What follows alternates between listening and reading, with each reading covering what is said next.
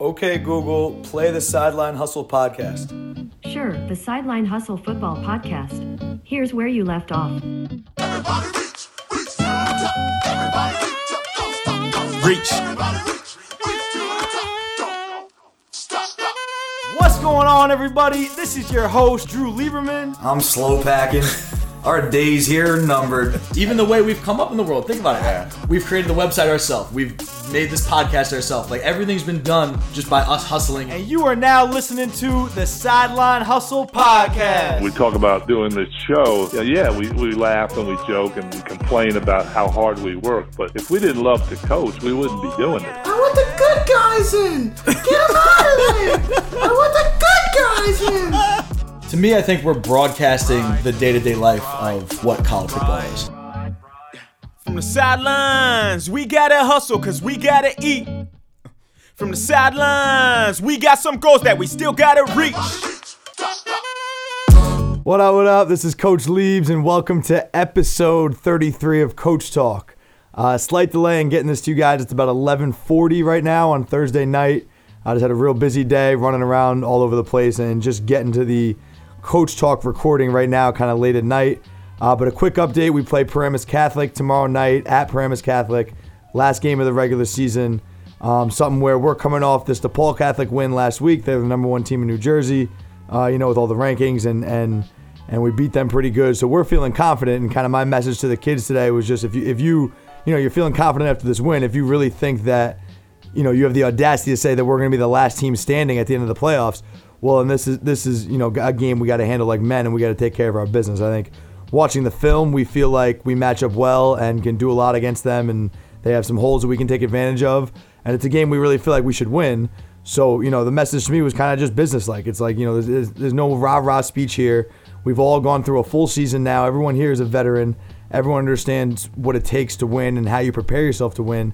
And so now at this point, it's just about handling your business like a man and going through that professional process of getting your mind ready, getting your body ready, and then going out and executing your job for 48 minutes. And if we do that, I think we're the better team and we'll win the game. But kind of a cool note to this is, if you guys don't know, the offensive coordinator for Paramus Catholic is Gary Nova, who's a former Rutgers quarterback that I coached when I was a GA there. He's also a former Don Bosco quarterback. He was undefeated in his career at Don Bosco. And he's the offensive coordinator at Paramus Catholic. He's been a huge part of the Sideline Hustle. Been with me since day one, helping me start this and providing a lot of content. So we recorded a podcast together last night, actually, kind of summarizing each of our seasons, telling some stories, talking about the highs and lows, shared some funny stories. And that will be the Coach Talk episode tomorrow, episode 34. Will be Gary and I on. It'll be a longer episode. It's about 18 minutes long, the recording. So for anyone who watches it on IGTV, it'll have to be 2 separate episodes. But the podcast, will just be a slightly longer episode. But some good stuff. Just me and Gary always have a good rapport. He was my original co-host. We've done a lot of episodes together. So we just kind of rap on air about what the season's been like, what the biggest adjustments have been, and try to provide some insight to everybody listening on what the life is like for a New Jersey high school football coach. As far as the topic for the day, I just want to talk a little bit about kind of our mindset as coaches going into Thursdays. As far as Thursday is a big day game plan wise for cutting plays. I think you go into it, and going into the day you kind of assess, all right, what's on the game plan? What have we gotten reps at? What do we like? What's been good this week? Okay, that stays. And most of the stuff that you game plan that's new, you made sure you got reps of it during the week, so you're comfortable running it during a game. Sometimes though, there's 1 or 2 or 3 plays, or maybe a wrinkle to a play that you just don't get to. Maybe you only run it one time during the week and it's a little complicated, or maybe you run it 4 or 5 times during the week and it just never looks good. You never execute it well. And then you have to ask yourself going into Thursday, do I need those plays? Do I feel comfortable calling those plays? And if not, you try to cut everything you can. You try to cut as much as possible to simplify the game plan, simplify what's on the menu, so you as a play caller and as a staff can kind of think more clearly, and you only have stuff on there that you're confident about. Sometimes you go into Thursday, let's say it's a play you ran 4 times, it'll only look good once. You might be kind of iffy about it. Then it might be something you run on Thursday in the walkthrough. You kind of judge how well the kids understand the play. If they have a great understanding of it, then you might keep it in if you really want to keep it in. But then if you run it on a Thursday and they completely blow an assignment, or they're asking a lot of questions, and it seems like they're playing kind of slow, it's probably a play that you're going to cut by the time by the time it's all said and done. But so that was a big day for us today. We had a lot of new wrinkles in the game plan, so we kind of went through, and there were like 3 or 4 plays where I was like, all right, the receivers have only done this twice this week, didn't look very good. Like, we got to think long and hard about whether or not we want this today. And that's kind of, the way the conversation goes. And then there's always, the 8 or 9 wrinkle plays or new additions that you think you're really going to get the defense with, where based on their tendencies, based on the way they play coverage, whatever it is, you're always scheming something up to take advantage of that. And that's kind of the game within the game of being a play caller and helping game plan during the week. But so that's what we were doing today. Thursday, it was a good walkthrough. We got in and out early. I think it's always good to get the kids off the field and out of the building early on a Thursday and give them a full 24 hours to themselves to recover, to relax, to get their minds right. Because I think it is very important. You can't just be totally high strung during the whole week, and you kind of build up until Wednesday when you're going full contact. Take it down a notch on Thursday, get your mind right, relax, recuperate, and then once you wake up Friday morning, the intensity starts to build throughout the day. You start to visualize your success. You start to visualize making plays. You start to visualize your job within the game plan on each play, and make sure that you're good on all the fine details. So that's at least what I expect of my players, and I think they've done a pretty good job of that this year. It's one thing for receivers. You're always the position that's asked to make the most adjustments week in and week out. You're not going to change, protection calls up front very much during the year, at least as far as like the scheme and the way you do things. You're not even going to change, you might add some wrinkles to the run game, add a new run play here and there. But most of the time, power is power. Inside zone is inside zone. The way you block it is the same. You might be doing it against a different front, so that's a little bit of an adjustment. But for receivers, you add in 3 or 4, new pass concepts or new routes pretty much every week. If you're a team that likes to scheme guys up and kind of make those adjustments.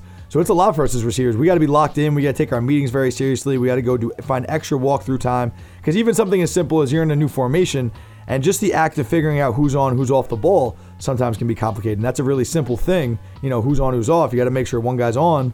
But sometimes, it's a totally different formation, or you're motioning to it differently. And there's just little details like that are all over the place that for me, I have to be frantic about during the week and making sure that we have settled and we're really firm on.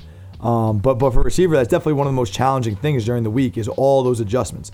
It might be a play that sometimes rather than name it a new play or create a new play, you decide that, all right, we've been running, this play all year, but versus their defense, we want to make this small little tweak. All right, let's just tell the kids that on Kansas, which is not a play we have, but let's just use Kansas. On the play called Kansas, let's just change their route this week a little bit. And that's sometimes a gift, sometimes a curse. Sometimes that's easier than coming up with a whole new concept for one little tweak. But then other times, the kids have a rule and rules designated or assigned with those plays in their head they've learned all year. And now you're kind of breaking those down in week 7, week 8, and ask them to relearn in the course of 3 or 4 days. That can be difficult sometimes. And it's something I'm constantly managing. I'm constantly figuring out, do we have to call this something else? Do I need to tag?